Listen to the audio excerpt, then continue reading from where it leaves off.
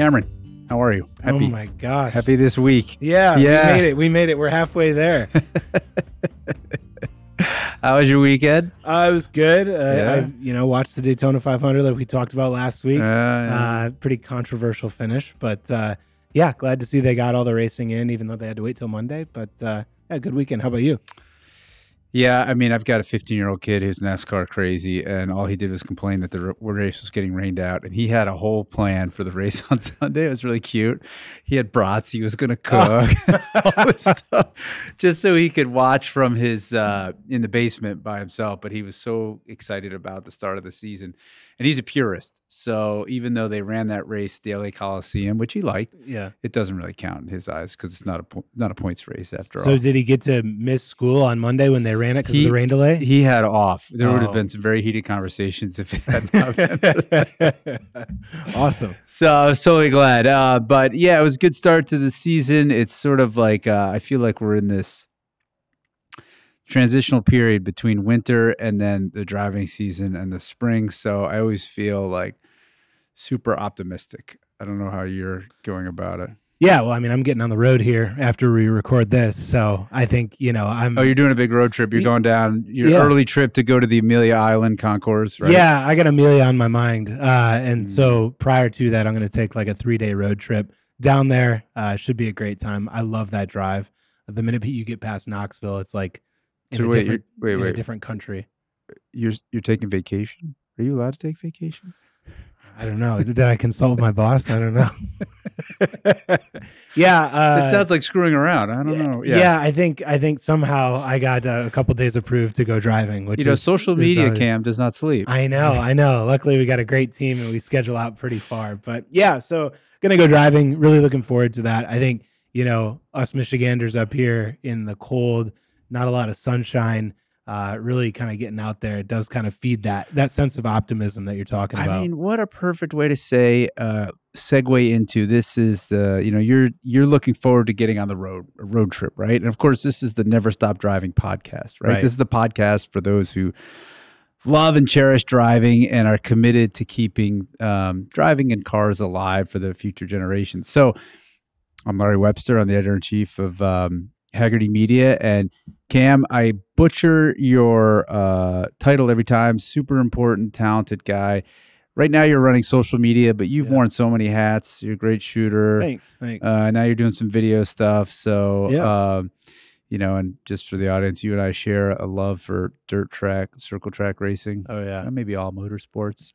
I would say so. And that's like, it's a, I think this time of the year is exciting too because that stuff starts to spool up, right? You got IndyCar taking off at St. Pete. You got all these F1 liveries coming out. Wait! This week is Formula One practice. We got Formula One practice this week. A lot of stuff. So I think we're both pretty optimistic and excited for sure. Yeah, I mean the Formula One start. I get so excited because I do love the drama of who made a good car. Oh yeah. And it's almost the last series where you get a little bit of that because NASCAR and IndyCar are like they're spec car. They're all the same. So it will be super fascinating to see if anybody's got anything for Red Bull. I don't know. Practice usually doesn't tell us that much. Formula One, they're all sort of keeping their speed close to their vest. There's some gamesmanship there, for sure. But you know who's reliable and who's not, and maybe Haas might be quick or I don't know. It's a good season. A lot of drama. Hard to say, yeah, and I do enjoy the ingenuity that goes into that. Yeah. The aping of, if you've paid any sort of attention to F1, you know that Red Bull's on a hot streak, right, with Verstappen and sometimes Perez. But I'm curious to see what they've implemented in their car, if anybody apes that, if anybody just carbon copies that. I think we saw that last year a little bit with Aston. So we'll see this year if the new Mercedes W whatever it is comes out and it ends up looking like a little more like a Red Bull car. Yeah, the drama is so fascinating because, Christian Horner is under investigation for some sort of poorly defined management practices that are now offensive. And we don't know the whole story, and I'm sure he's a really demanding guy. And maybe that was the problem, or maybe he was outright out of line. We don't really know, but I find it really interesting because Formula One is so we are the best. This is the best. We send a team in a week before a race just to paint the freaking floors of the garage the way we want it. Right. So I can't wait to see how this What's the resolution? But it could mean the breaking up of really the most dominant team in the last 20 years, which is Red Bull, which is run by Christian Horner, who's the man under investigation. Right. It's so fascinating to see those type of allegations kind of circling around. And you know me, I'm a U of M grad, and the allegations that were circling Harbaugh earlier in the year. What were they like that? The practices and the methods off the field, off the track, right? I see a lot of parallels. They were too demanding between Horner and Harbaugh. No, do you not pay attention to football, man? I'm into cars. Okay, all right. Well, Harbaugh, they got accused of sign stealing, which was an issue there. And so, hey man, what if you're not cheating, you're not going to win, or if you're not cheating, the rest of them are. There's rules, and it's pretty clear when you break a rule. Yeah. So, but I guess above all, curious to see how that relationship works in the long run with Horner and Red Bull for sure. It's the coincidence is in this week's Never Stop Driving newsletter. I talked about Formula One and how it's really that the technology there is impacting far more things than I think people realize. And I recounted this story. I was in a bar not too long ago with a friend of mine who's a race car engineer, driver, super talented guy, and we were chit-chatting. And somebody came up and said, hey, I overheard you speak, and broke into the conversation. Turns out this person works for this company called Hexel. Do you know what that is? No, nobody does. No idea. It just happens that back at Road and Track, we borrowed a show car, a McLaren show car from the 80s that was made by a company called Hercules. Hercules makes carbon fiber. They're out of Salt Lake City. Hercules made the first carbon fiber Formula One car for McLaren in 1981. Oh my gosh, yeah, I know. One of the things. So and this guy says he works for Hexel because I knew that Hexel bought Hercules, and both my friend and I are like, oh, wow, Hexel. He was like, you know what this is? I was, yeah, of course. I mean, who doesn't, And the reason it came up was he informed me that he was in town, and he does a lot of work now with this thing called vertical takeoff and landing aircraft, which is some cross between a helicopter and a plane. Fascinating. Do you know much about this stuff? No, but I Are you going to sleep? I'm in social media land, so I'll see a reel or a TikTok of a takeoff of those machines. Yeah, super impressive. Oh, okay. Seriously, I'm not putting you to sleep. I thought you were just joking. I'm there, nodding off. So. My buddy, who's really, really smart engineer, and he's driver. He has like 6 or 7 Sports Car Club of America championships. Really bright guy. He nods and goes, yeah, there's a lot going on in that space. And I'm sitting here like usual, feeling like the fool. What? What are these things? Is this the flying cars? I thought that was dead, This is kind of what I thought. So then I dug into it a little bit. It's huge. I mean, people spend in the globe somewhere around $500 billion on taxis. No way. Yeah. And that infrastructure is tapped out. Right, even LA is not building any more roads. It's like, look, we add another lane, traffic change. We got to go up now. Yeah, we got to go skyward. Yeah. So it turns out there's like a lot of the major car companies, including Toyota, Honda, Porsche. They have bought parts of companies that make these vertical takeoff and landing things. Oh my gosh. A company called Joby, it's partially owned by Toyota, did a test flight in New York last November. How this flips out, nobody really, I think, can predict, because now they're making them electrically powered, so they're quieter. Now you have to be able to make these in scale so that it's not just something for the rich and famous they already use helicopters, right? And the big issue is where are you going to land them? Yep. But here is this thing that most kind of people in the industry say there will be some sort of air taxi service in use in the next 5 years. That's exciting. It is exciting, super right? Exciting, especially with LA traffic. I hate that. Who wouldn't? Yeah. I mean, if it's cheap enough, it is going to be a lot of hurdles because the regulatory environment for aircraft is quite steep. Yeah. And they had announced that they were going to use vertical takeoff and landing aircraft at the Paris Olympics this summer. But now that's looking like it's going to be in question because the company that said they were going to do it does not have regulatory approval yet.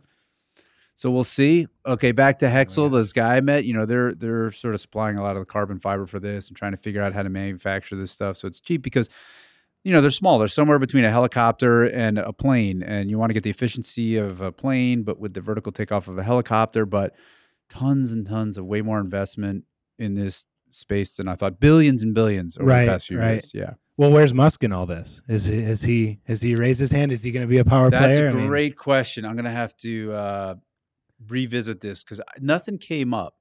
Musk may be saying he's in robotics and space and cars and we're good. But I wouldn't be surprised. Oh, he's also building a tunnel. Yeah, right. The tunnel. Yeah. Well, so boy, the third axis. That's exciting. You know, let's go skyward. I guess he should be somewhere in there. And this is so indulgent, but I was on a press junket once with Mazda to the Goodwood Hill Climb. Right. And this is where I thought, this is the most amazing thing ever. They had helicopters land at that hotel, and they took us into the grounds. So we didn't have to fight any traffic. You were in and out in 10 minutes. Most decadent, fantastic thing I've ever seen. You know, like that actually, the whole prospect of this doesn't get me excited in the way that like I would use it. I don't really like to be up in the air, but what you do, you take out all the people that don't want to be driving, and now we get more clear roads, right? That's ultimately what I'm thinking is like if you're, LA sprawl and LA congestion, you take a third of those people and put them up in the air that don't want to be driving. Right. Oh my gosh, all of a sudden traffic flows so much better. So I would love that. Let's keep our fingers crossed. Well, it all comes down to what it costs, right? And if they can produce these things cheap enough, if they can power them cheap enough, if they're that efficient, then more people can take them. If they can design lanes in the air that multiple can fly at different altitudes. I mean, there's a lot to be worked out. And I mean, this is where you really need an agency, in my view, like the FAA, the Federal Aircraft, whatever it's called, to really be on top of their game, to figure this out, to enable it, but also to make it safe because the potential for disaster is Haven't we been dealing with a shortage in pilots as well already for commercial airlines? So, they'll have to address that. So you'd have to address that. I mean, you hear these talk of like, just like you hear autonomous cars will be autonomous air taxis. That is like way down the road. Sure. And it's just public acceptance. Like, I don't know if I would just get in one of these without a human in it. Right. Maybe I would. No, I probably wouldn't. Yeah, right. I think about it. Yeah, I think about that with my own, like with Lyft and Uber. You know, as I'm taking that around. Yeah. Like, I don't know. Should I be vetting the drivers more? You know, should I be looking into their profiles? I so willingly, after a night at the bar, hop into a Lyft without vetting anybody. And I mean, I think about that all the time. Well, I think the big difference is you have a mutual mission. Yeah. And that mutual mission is not to die. So you sort of take what you're unifying. That's unifying. Awesome. That's what I say when I get into the car. Hey, let's not die. Get me home. Yeah. I used to say when I was in New York, and this was in the early 90s when it was still pretty lawless, you'd get in a cab and you'd hold up. Those were yellow back then. They were right? yellow. Okay. Yeah, they were. And you'd hold up a $20 bill to the partition, which was clear. And you'd say, look, there's an extra 20. And if you break 85. Really? And then you'd get pinned in your seat. Oh my god! And they would floor it and never missed it. They'd always break it. That's awesome. Yeah. What else you got in the newsletter? Well, so this is part of this really radical transformation of transportation. Like, it's kind of fun. I know we focus on classic cars here at Hagerty, right? The Hagerty Drivers Club is all part of cars and car love and preservation, but we love all this stuff, so we're covering it pretty regularly, and it's really I'm grateful to be around at this juncture when everything's changing. Sure. And so, sort of as part of that, I keep my eyes wide open. I don't judge anything. I think there's lots of solutions. I don't think it's a zero-sum game. Just because there's EVs doesn't mean the gas car is going away. I mean, they may switch, and to that end, I interviewed on this week's podcast, and we'll get to it really shortly, the owner and founder of a company called Sacrilege Motors. I like the name. Right? Nice. And what they do is they put electric motors in vintage air-cooled Porsches. Okay. All right. So I'm hearing that, and immediately I'm thinking about my dad. What's your dad say? Working on his hot rods up there in northern Michigan. Yep. And now you're taking a Porsche. Yeah. And you're marrying it to an EV motor. Are they going to be that cool? Like, what was the vibe off of that? Well, wait, you didn't tell me. Like, your dad is like our stand-in audience. Like, I love your dad. Like, your dad is he sort of represents this everyman persona that's pretty typical of our audience. And what do you think he would say? Blue collar engineer, builds hot rods. I mean, that's the reason why I'm here at Haggerty, for sure. Yeah. I think he would say that, but still, I think one of the best parts about our space, and one of the best things about my dad is, when I pulled the MG up in the driveway, he was like, "Oh, cool. I never thought about that." Like he's accepting. And even though he was an American car van. He had never had any type of foreign car roll up in the driveway, and an MG, which isn't even that foreign, like rolled up in the driveway. He's like, it's made in England. No, okay, that's cool. Okay. So I think, that's what I love so much about this space is that everybody is exciting. And ultimately, if you're passionate about rolling cars on wheels, and so like, I definitely think he would say, not my speed, but I think he would be accepting of it.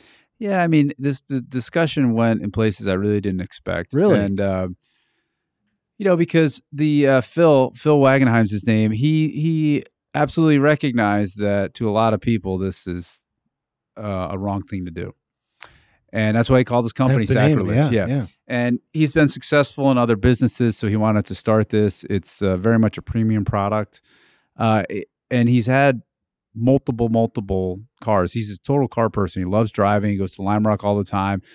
But what he said was like, it's a different experience. It's not one or the other. It's both. And he said, it took many years to develop this car. He feels very proud of it. I'm going to hold him to it and go drive one of these this summer. Cool. Just because I want to experience, and I've been in enough electric cars to know that there's parts of it that are super fun. Yeah. And what's the best EV you've been in? I mean, in terms of production car, those Teslas are really impressive. Okay. I mean, they handle really well. They're fast. They're quiet. I know everybody rails on the build quality, but please. I mean, I also took some time in the Rivian. Really like that as well. I mean, it's just sort of like you got to remember what you're using it for. And a lot of these classic cars, Phil pointed out, right? They don't go that far. Yeah. Like, I know I use my cars and I travel with them, but we know based on the people we insure, they don't take their cars very far. Oh my gosh! To go back to my dad, those cars are for post office runs. Oh, right, exactly. Ice cream ones. That's about it. Yeah. And a lot of these cars, like I often think, like, okay, if I had a first generation Bronco, let's say I had so much money in my fantasy land that I had a second house and I left it up there, and I didn't want to think about it. Right. Now, if it's a gas car, as soon as I show up and I want to use it the next day, I got to figure out, is the battery charged? Is the fuel old? Has the did I not drain the float bowls on the carburetor, or is it all gunked up? Because I've been there. I've got old motorcycles. Yeah. I drain all this stuff when I'm not driving. Mice like air cleaners too. Are the mice in it? All that stuff. Right. So with an EV, you just kind of leave it plugged in, and that thing is more likely going to turn on after sitting for 9 months. Sure. And I think that's the way. You're not going to drive that thing very far anyway. So if somebody really wants the style and the look and all that stuff, why wouldn't you want an electric? And there's already companies. There's a company and we know EV West is converting a lot of these cars out in Southern California. Right. There's a company in the UK that builds conversion kits for Rovers and MGs and even Minis. Yeah. So it's already happening. But what about the noise? That's, the biggest holdup in all of this. I love the convenience, the power, all that, but boy, the noise. And you talk about it like a first gen Bronco 302 straight piped. Oh my gosh, that noise. Yeah, you're giving that up. So, are you okay? Let's say you do it to a Beetle. You're gonna miss the sound of that car. Sewing machine. I'd rather have it silent than a sewing machine. Yeah, for sure. So it depends on the car. It depends on the person. Right. Phil is. And you'll hear it in the conversation. It's really fun. I mean, he says, look, we really went through the entire car. Because one thing I don't think people really realize is once you get rid of the engine sound, then you hear everything else. Oh, my gosh. And what do you hear? Cracks and rattles and creaks and all this stuff because, cars move and twist while they go down the road. Right. And so there's that and he says that they've taken care of that. And his cars that they're building are practically 7 figures. So they're pretty much at the top end. Wow. But it was fascinating to hear his take on it. Why he feels so passionate about it. What does it mean for the future? What does it mean for keeping these cars on the road? And it's just way deeper than you thought. So, maybe we should just use that to cut to it and give it a listen, Cam. I hope you enjoy it. Yeah, I'm excited to learn about Sacrilege Motors. Yeah, me too. I hope everybody gives it a listen. And please subscribe. Please rate this if you like it. And okay, here's Phil.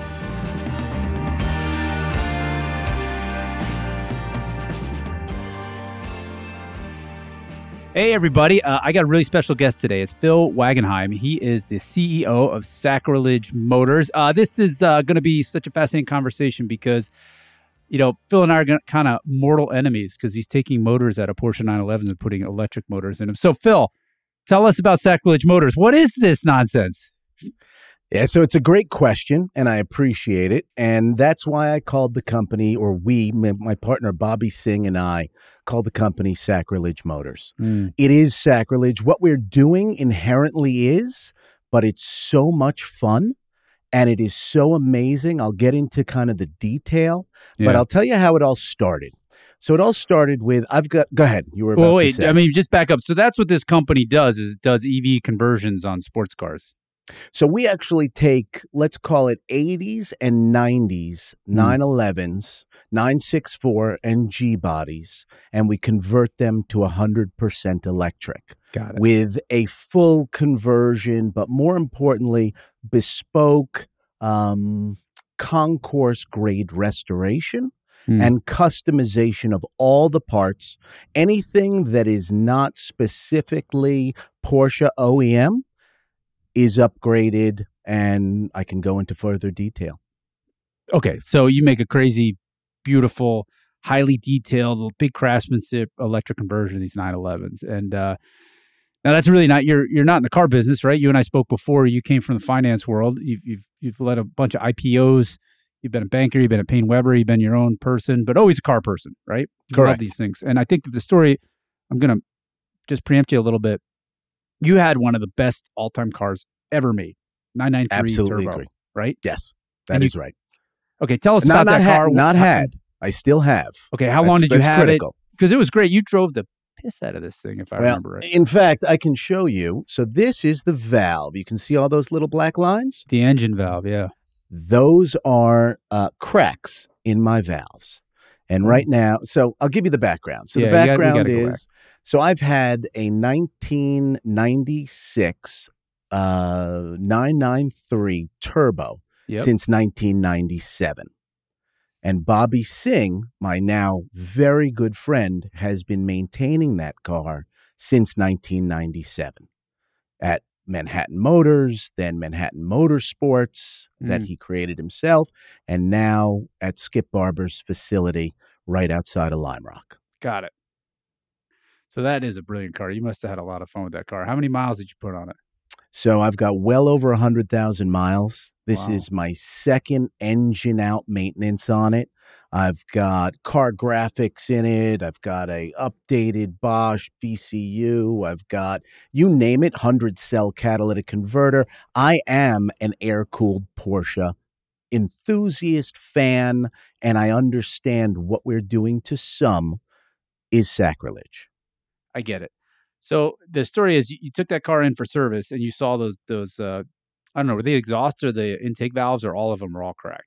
So I've cracked them all. So I'm, as Jerry Seinfeld says, when you die and you go to heaven, he with the least miles loses. I'm a huge fan. These cars are meant to be driven, and they're meant to be driven hard. Yep. There's nothing like getting to that tunnel and rolling down the windows and hitting the gas and listening to that engine purr. I'm all about the vroom vroom. What I don't like about air-cooled cars is the 12 to 14 quarts of oil that are trying to escape every day of every week since the car was made. And eventually, rubber goes, and the gaskets go, and everything goes. So ultimately, this is my second engine out. So if you're okay with it, it's a little bit of a story about how Sacrilege was started, but it all comes down to this 993. So after 25 years of owning it, you had to take the entire engine out, basically rebuild it. That was a very high performance engine, twin turbos. I want to say 450 horsepower from the factory. Looking at you, knowing you probably had a chip in it, boosted up to 650. Oh yeah, of course you did. Not 650, but I got everything out of it that I could without increasing the size of the motor, which we are doing now. We're taking it from a 3.6 to a 3.8 as we speak. Yeah, and I can imagine you going up the sawmill, foot to the floor, top of third, I mean, that's a really fun curvy road. People don't hypothetically. Really know. Hypothetically. Right. Absolutely. Like in your dreams, this is what you're doing. So That's this right. engine, you had to take it out, totally rebuild it. I imagine, what is that, a $50,000 bill? It's something in the $40,000 to $50,000. Right. To do it, not just to do it, because a lot of people will do it, but to do it right, where you know it's coming back the way that it should, that OEM spec, that's a Bobby Singh.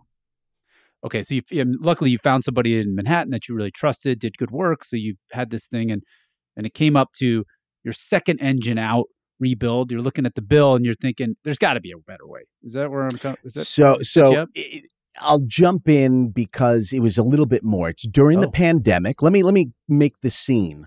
Sure. I'm sitting in my office. It's during the pandemic. I want to go for a drive, and I'm just literally, I need some getaway alone in the car where I could take a 45-minute, hour drive and just go balls out. Totally. And literally, it's smoking out of the right tailpipe. And there's oil leaking on the ground. And I look at it and I'm like, okay, F this, excuse my French. Mm-hmm. And I call up Bobby, who is now a personal friend for the last 27, almost 30 years. Mm-hmm. And I say, Bobby, let's convert this thing to EV. And Bobby says, Phil, you're an asshole. I go, that has nothing to do with anything. It's true, but we've got to do something. I'm sick of the maintenance. A little oil leak, and you're throwing in the towel. 25 years of history you got with this car? It was enough.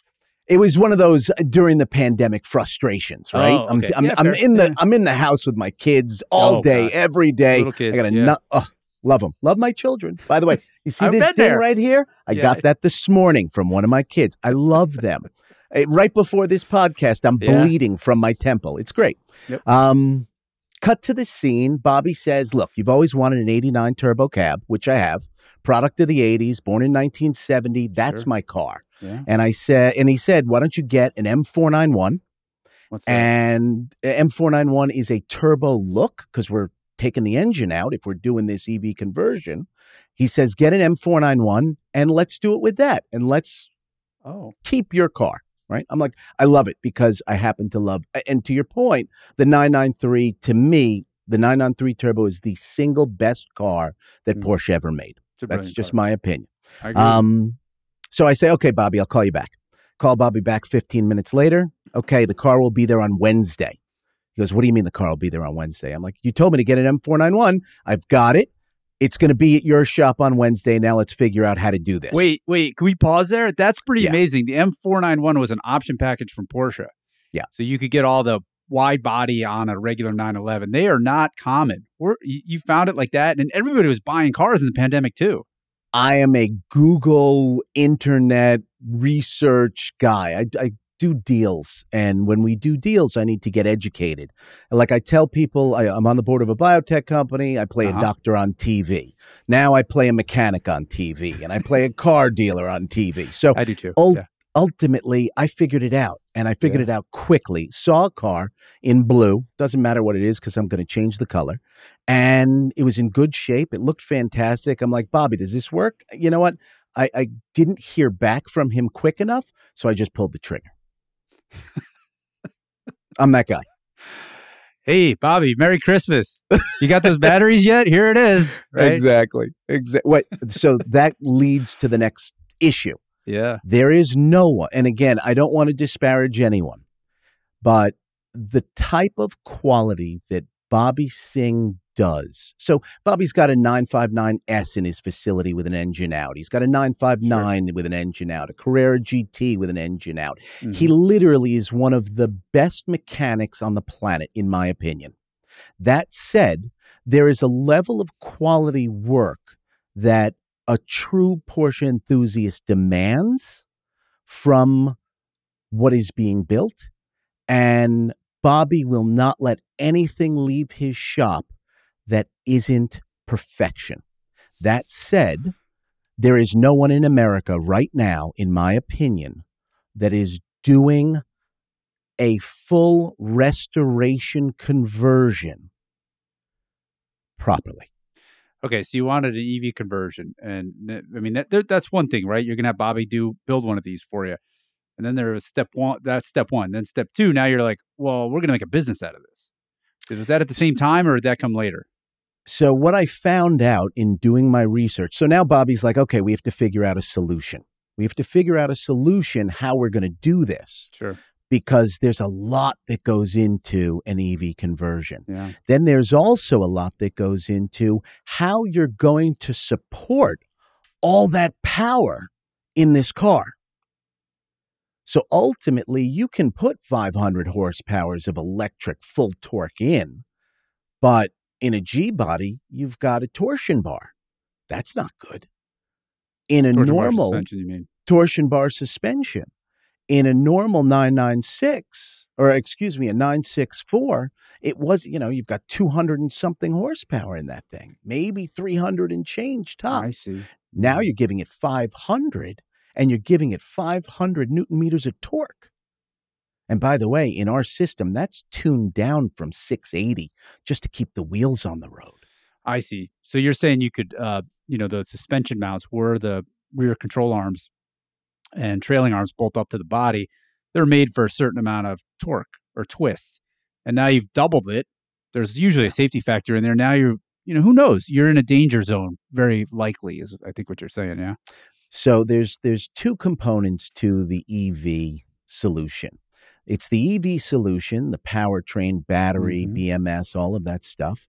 And then there's all of the added components that are mandatory to be added to the car, the Brembo 6-piston brakes, the biggest brakes we can put in there, the custom, and we can talk about that. Bobby spent 4 months creating a custom suspension with Penske, 15 different coils, going through them, trying them on Lime Rock and realizing this doesn't work, this doesn't work, this doesn't work, to get to a 3-way adjustable reservoir shock in the rear and a 2-way inverted customizable shock in the front. But these are shocks that have never existed in history. Bobby and Penske created geometry to make this work in this 964.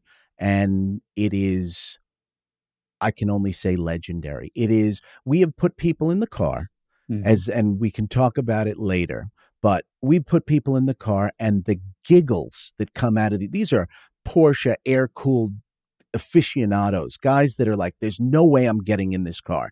This is sacrilege. What you're doing is terrible. What you're doing is wrong. They get in the car and they're giggling around a corner. Go ahead. Yeah. So you didn't just make it electrically powered. You adapted every inch of the car so that it would work. You were optimizing the entire car for this new electric powertrain and the characteristics of it. Yeah. Yeah. So Bobby is a race car driver. Yeah. He's a race car tuner.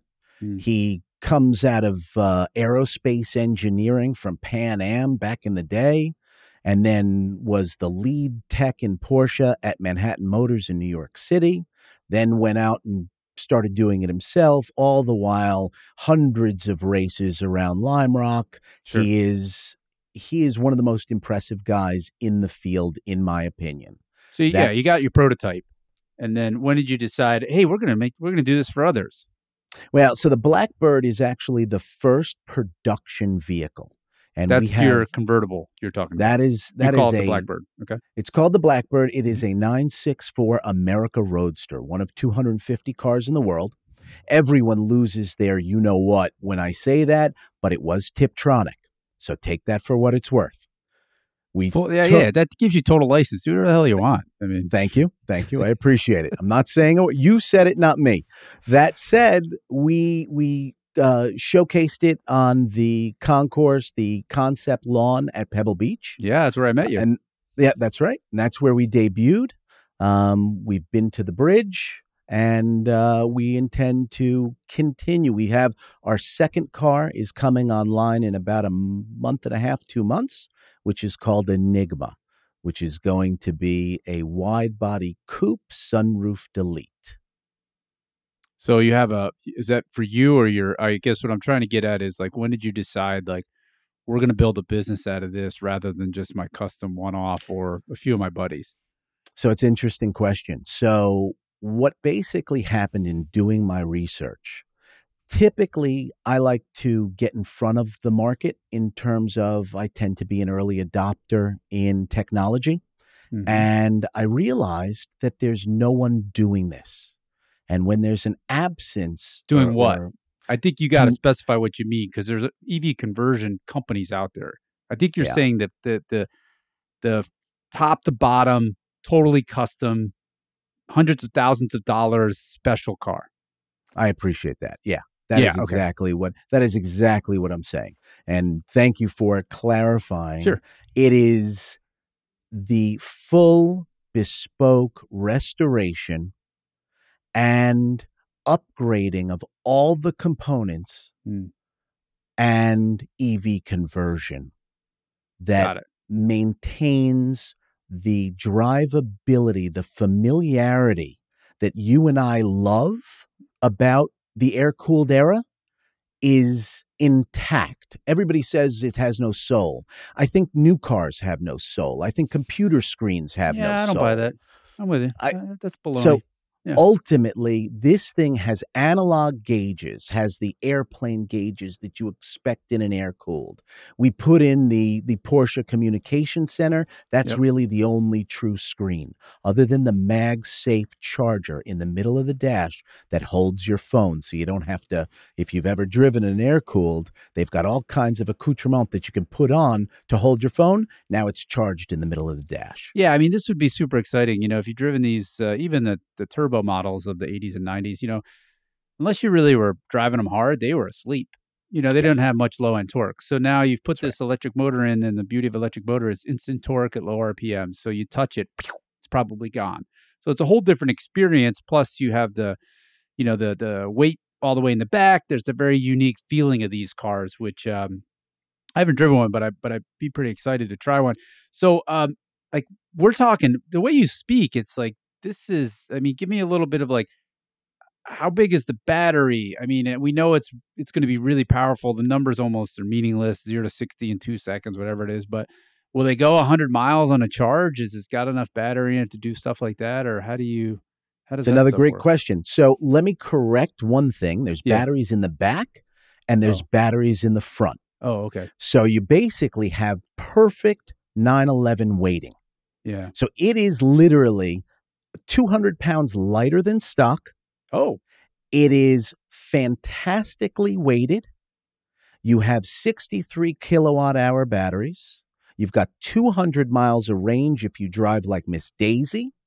If you drive like you or I would, you probably have 175. And it is the most exhilarating drive I've ever experienced in a 964. Yeah. We've had people get in it and claim it's the best 964 they've ever driven and get a lot of heat for it. So being ahead of the market, it's kind of funny. I think you're onto something there, because you just saw that thing with actor from Hawaii, Jason, somebody just electrified a Rolls Royce. You probably saw that. Sure. What's his name? Mimosa? I mean, I'm bad on pop culture. Something like that. Like that. And then, Robert Downey Jr. has a whole TV show where he's electrifying his cars, because he kind of likes cars. So, I mean, your cars sound like they're a very special clientele because they sound expensive. Yeah. So if you use the Blackbird or use that as a benchmark, the Blackbird came in at $850,000. Wow. So in order to do this right, it is not an inexpensive endeavor.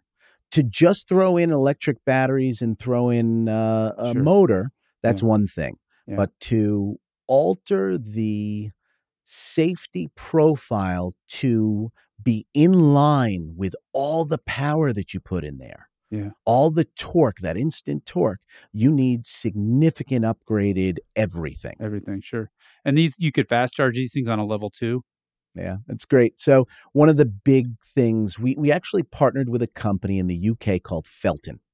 And Felton helps us and produces the core components to the system, the batteries, the motor, the BMS, and all of the VCU and so on. But we've then further perfected it with them and customized their system for Sacrilege. For example, I have a laptop next to me. That laptop literally plugs into the VCU, and I can control all of the aspects of the drivability of the car.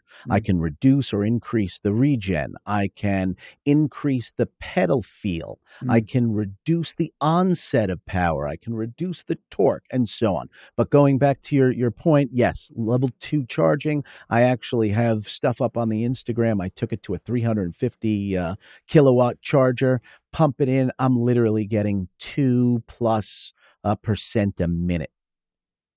It's not as good as some of the kind of OEMs, the Teslas and so on, but 2% a minute's pretty quick for a car from 1992.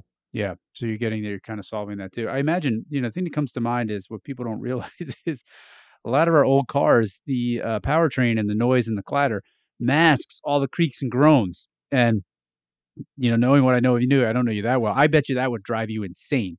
And so that was part of the process. I come back to Bobby. Yes, I come to Bobby. Bobby, there's a sound right there. Right there. Fix it. Bobby's like, oh, I know what that is. Or I don't know if you're aware, but if anyone's driven a 964 convertible, there are springs on both sides of the top. Oh. Those springs in the cold twang.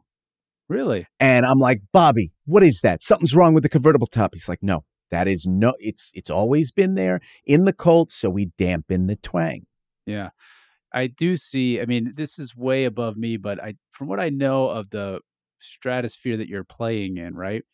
The advantage of going to you would be like, you're going to sweat the details for me. I want it perfect. I want it perfectly nice. I don't want to go through like all the stress of finding it and going back. I want Phil and Bobby to make sure it's perfect before I get it. And that's what you're serving, right? Bobby won't let the car leave the shop unless it's perfect. You're going to pay for it. That's it. That's it. So we also custom tune the car for the driver. So we'll take you to Lime Rock and we will let you run the car. You want to increase regen, decrease regen, increase pedal feel, whatever you want. Sure. Increase power. We've got 2 modes, chill and sport.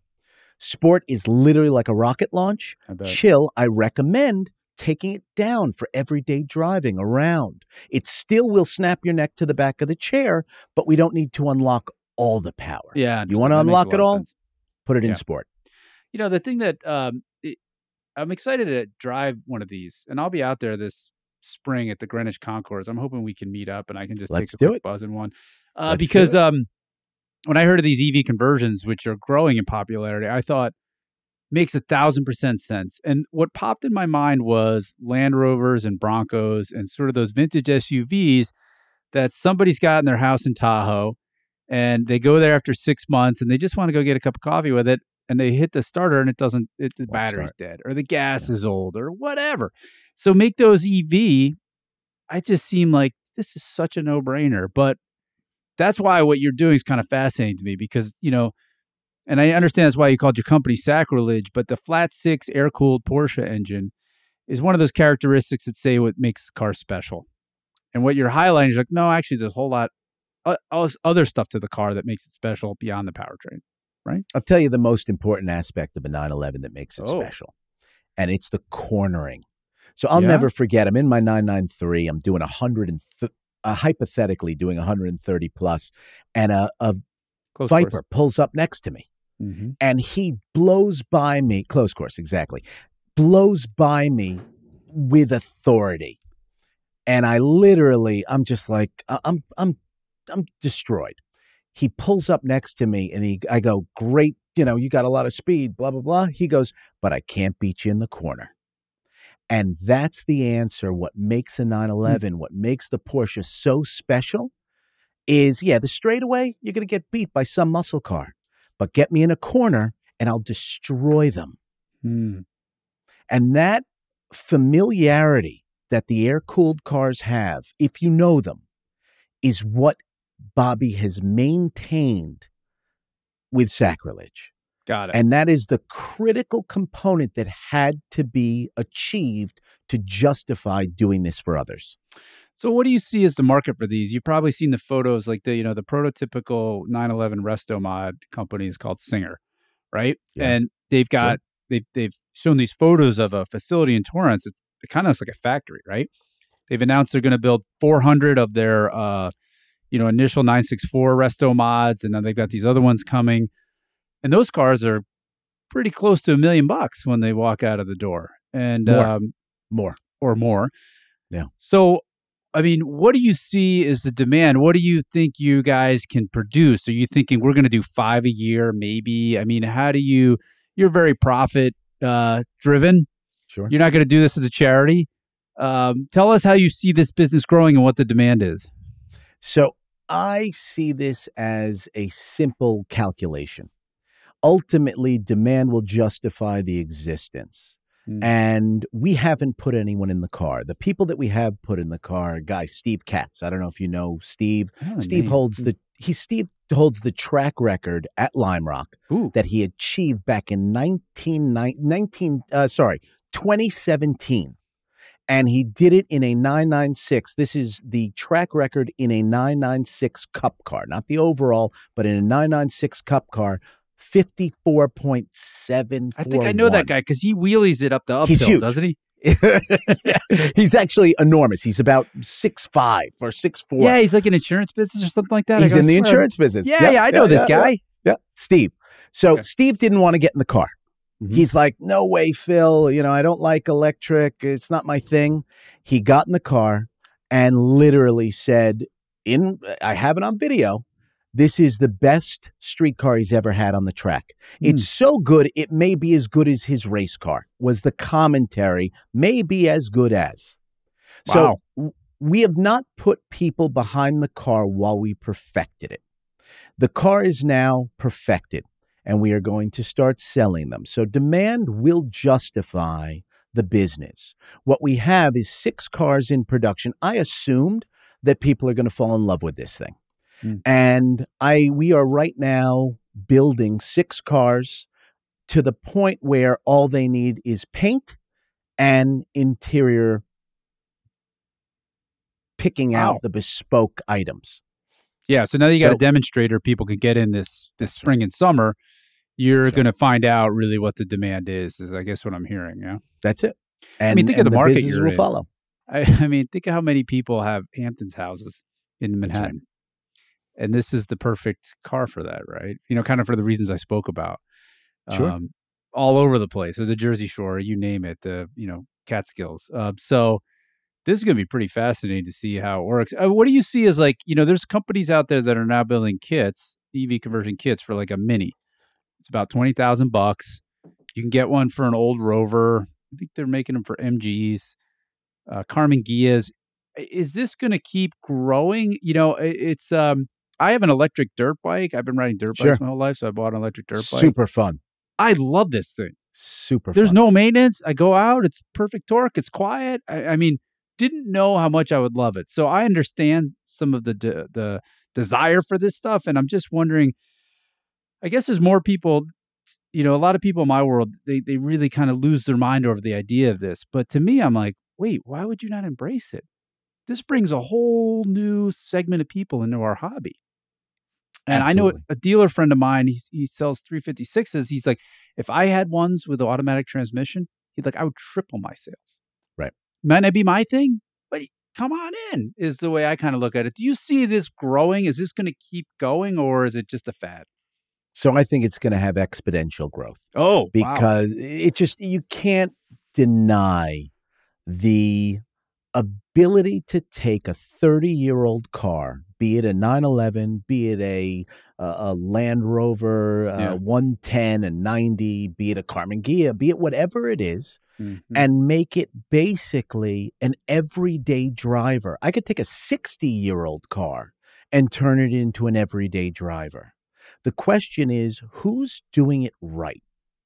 Who's doing it, but doing it in a way that changes the way this is looked at? So there's a company, the same guys that I mentioned that I partnered with for our drivetrain. Sure. They make a kit for the Mini.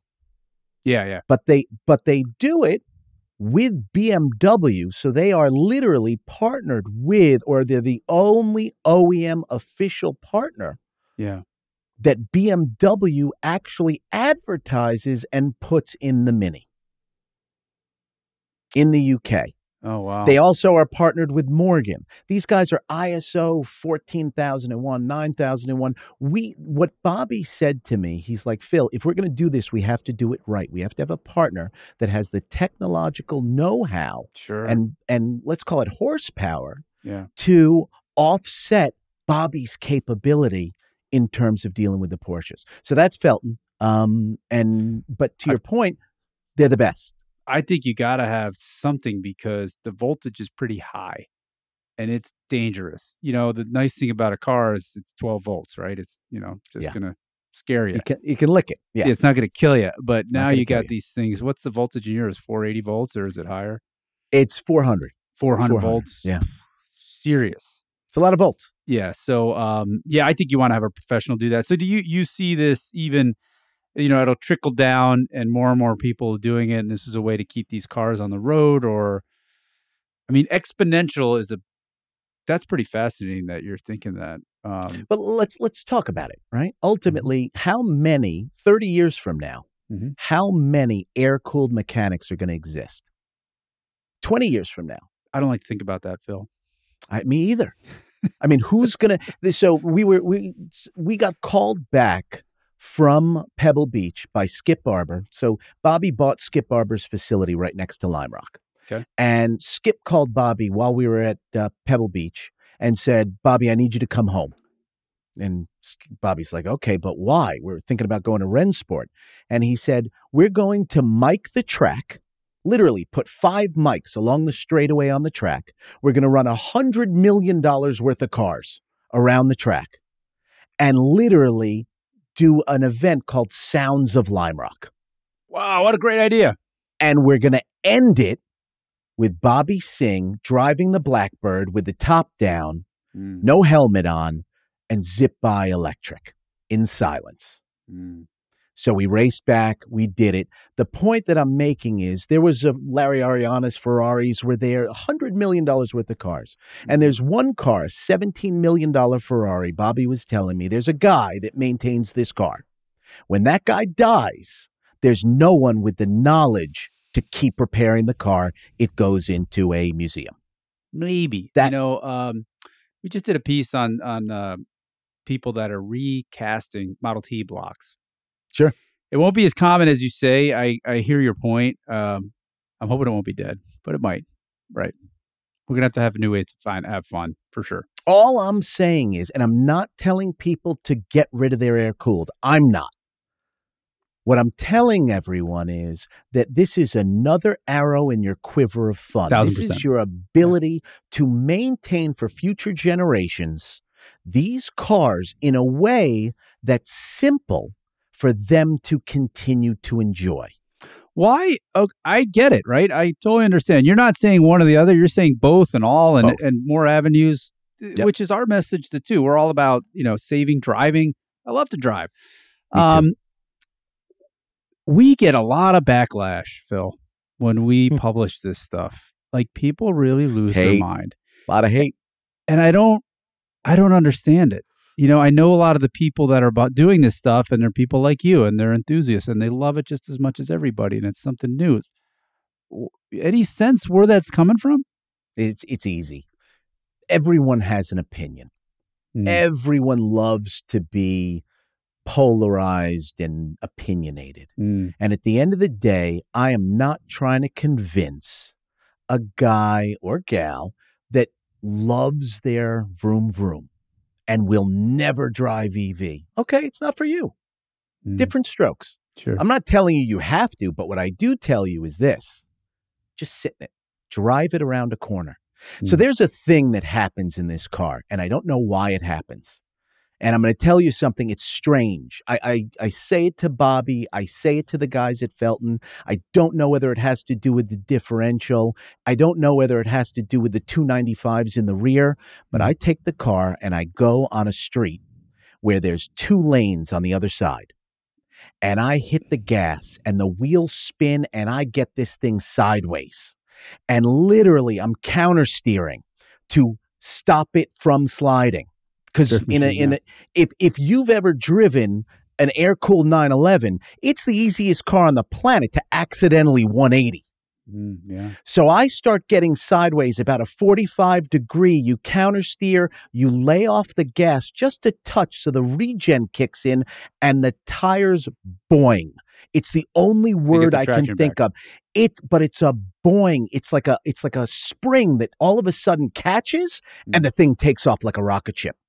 So I literally make people do it with me because it's a giggle machine. You start laughing the second it happens, and now I just want to burn out tires. Every time I get in the car, Bobby's like, what are you doing to these tires? It's an interesting point. Like, why aren't those Formula Drift folks using EVs? I mean, they'd be way more effective than, they got these boosted turbo motors. I mean, EV would crush it. No question. I'm just saying there's something about this setup that Bobby did. I don't know if it's the suspension. I don't know if it's the diff in the motor. I don't know what it is. It catches as if there's traction control, which there's not. I see. So there's something about this. This is the sum is greater, or the sum is greater than all the parts. What is it? Yep. Something like that. Greater than all. Yep. That sounds about right. Oh, that's cool. That's really exciting. So what else should we know about, what else would you like to tell people about electric conversions? We've talked a little bit about, what it takes, the risks, where we see this is going. Anything else that comes to mind? Ultimately, it's an interesting way to maintain these cars forever. I get it. And I'm not saying, and I know I repeat myself all the time because a lot of people get upset about what and why. And the reality is we called it sacrilege because every single article that is written about this concept has the word sacrilege somewhere in it. And I went to a Porsche shop, not going to say where, it was in Pennsylvania, and asked the guy, I'm going to need, with demand, I need guys to strip and paint. So Bobby and I will always do the final installations and so on, but everything we do is Porsche steel. We don't have to save weight. So if we're making a wide body, we're using OEM steel. If we're doing, so I basically was in this shop and I said, we're thinking of doing blah, blah, blah, blah, blah. He goes, oh, that's sacrilege. I'm like, you know what? You just named the company. Thanks. I appreciate it. Thank you for the no, but we're calling it Sacrilege Motors. Dirty trademarked. It's already done. And it is. $20. Go have some lunch. Yeah. Thank you. Have a nice day. So the big question is, we're not going to convert the people that are unconvertible. That's fine. Everyone should try it. Yeah. The other thing that I don't think folks really realize is we are such at the, at Hagerty, right? We are kind of about older cars, classic cars, but we very deliberately we have this section in the magazine that goes to now 800,000 people, future forward. Yeah. And why would we do that? I was like, we're in the middle of the biggest transformation in cars in 100 years. Everybody's, going to be curious or should know. And so we're really at the infancy of this. And, there's a lot of talk about minerals and can you get enough for all the batteries? The GM folks I've spoken to who have very aggressive electric, they claimed, I don't know if this is true, there won't be any precious metals in their batteries in 5 years by 2030. You might know different, but these are some of the things that folks are working on. The other thing that I thought was really interesting, when I was out at King of the Hammers, it's this big off-road dirt race in the Mojave Desert. They had this huge setup, Phil, with solar arrays plus a hydrogen-powered fuel cell. It was 2 semi trucks, and there was somebody from Optimum Batteries there. I'm like, what are you doing? They're charging a bunch of Rivians, Cyber trucks that were going out, and they were touring around the desert around the race. And so, as a battery person, I said, hey, I've got this, and this is happening in a new business, new industry.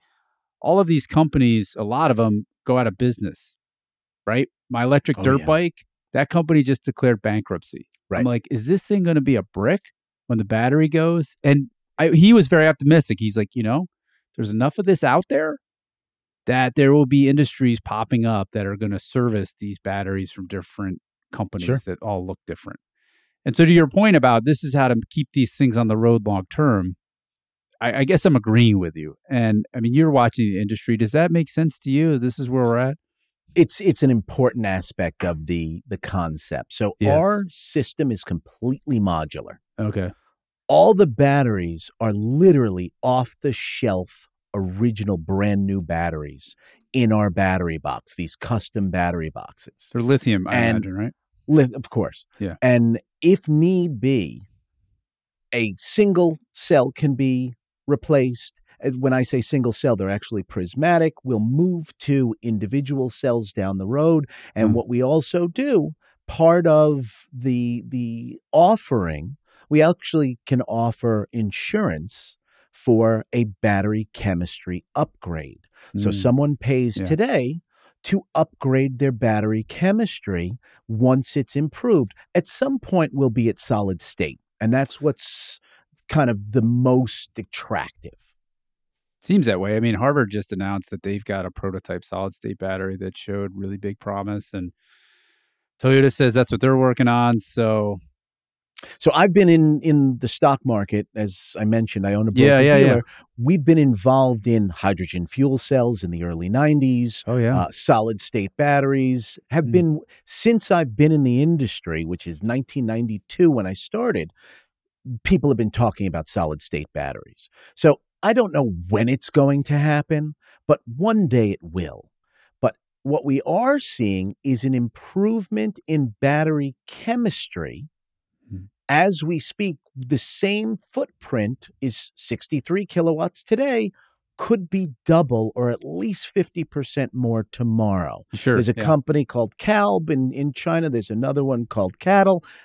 They're claiming that they've got higher energy density batteries. If we can put them in our vehicles, we will. Are you also, you're sort of taking advantage of the dirty little secret of a lot of these supercars in that they don't get driven very much. And, the Bugattis are, Rimac bought Bugatti essentially, and that's an electric vehicle company. And I can't remember what else. There's a bunch of other EVs on the market, kind of those supercars. Sure. People don't travel in them. So the range is sort of like, who cares? I mean, they never go more than 200 miles anyway. These are the use cases that you're seeing of these things too? So you've got two big issues on a supercar and a usable vehicle.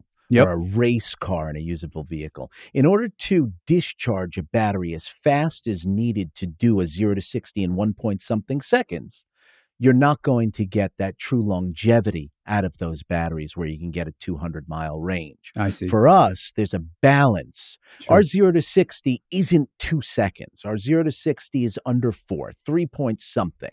But at the end of the day, you will snap your neck to the back of the chair, and it's uncomfortable and nauseating if you keep doing it. I've made myself sick in the car, literally made myself sick in the car, where I got out of the car. I'm like, I got to stop because I'm going to throw up.